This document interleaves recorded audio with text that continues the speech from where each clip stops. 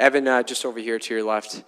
As a group, how much did you guys view this as almost like a measuring stick game with a formidable Central Division opponent in the Predators coming in with a 3-game winning streak, because they've had a pretty good season so far? Yeah, we knew we were going to get a good team, and between second and third, we really wanted to show what we were capable of. We knew it was a good test, like you said, and I think we played a good, solid home game. Mikko, how do you feel like the team has been able to perform in the last handful of games? Do you feel like that you guys have been able to get your mojo back a little bit? Yeah, that's how it seems, and that's how it feels in the locker room too. I think the last 2 games we have played really well, and I'm happy to see that. What's it like playing against Saros, another Finnish countryman? It's a little bit extra for me. I know him pretty well, so it's a really good guy and one of the best goalies in the league. So it's always a great challenge also for me. And do you like shootouts? Obviously you do tonight. Do you like the shootout? Yeah, sometimes you like, sometimes not, but today was our turn. Thank you. Mikko, it's a pretty dramatic turnaround here for your group, piecing together a few wins in a row. How far do you think this will go to rebuilding your confidence to closer to where it was earlier this year? I think we learned our lesson. We can't look too much ahead. We have to go it's cliche, but it's so true that we have to go one day and one game at a time. Otherwise, our focus is not there, and I think that's the main thing. Keep building our game, and we're doing a lot of good things right now, and there's still a lot of room to improve, and if we do that, then it's going to be a very strong team in the end of the year. Evan, sorry if it's awkward because he's sitting there, but in each of the last few games, Mikko's had kind of those 1 or 2 saves in those critical moments that have given you guys that time and space to be back in it. Just how crucial are those moments?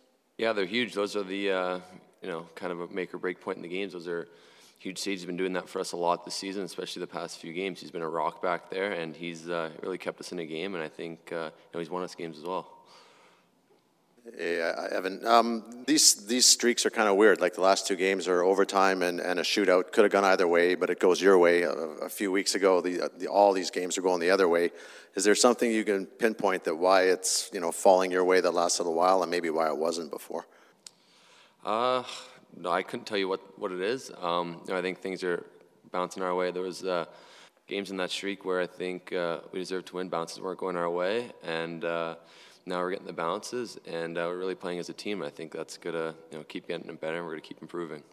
And some of the guys have been talking about it. I mean, you guys quite regularly fall behind 1-0, and it doesn't seem to be that big of a deal. Your ability to kind of hold it steady and get back and tie it. I mean, how much has the previous experience kind of helped you in that, and how valuable is that? Yeah, big time. I don't think any team likes to go down 1-0 early or at any point in the game, but we found ways to battle back, and I think that's good for our confidence. We know we can do it, and throughout the whole game, as long as we stick as a team, we can, I think, come back from anything. Mikko, can you talk about the Duchesne shootout move? Kind of had you down, and just the desperation pad save. What was going through your mind on that second one?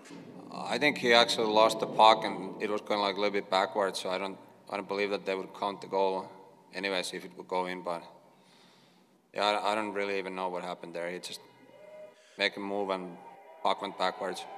What's your approach in the shootout? Do you wait for the guy? Do you have to read them, or how do you judge it from player to player on what you're going to do? It also depends, if it's a righty or lefty, and but I'm not gonna tell my secrets there.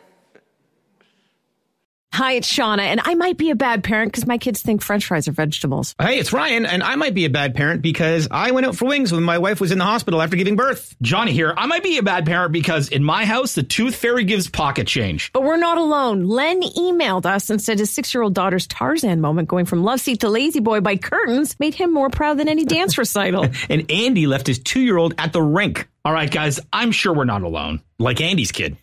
For stories and confessions like this, make sure you check out our podcast. It's called Bad Parents, and it's available wherever you get your podcasts. I left a glove at the rink.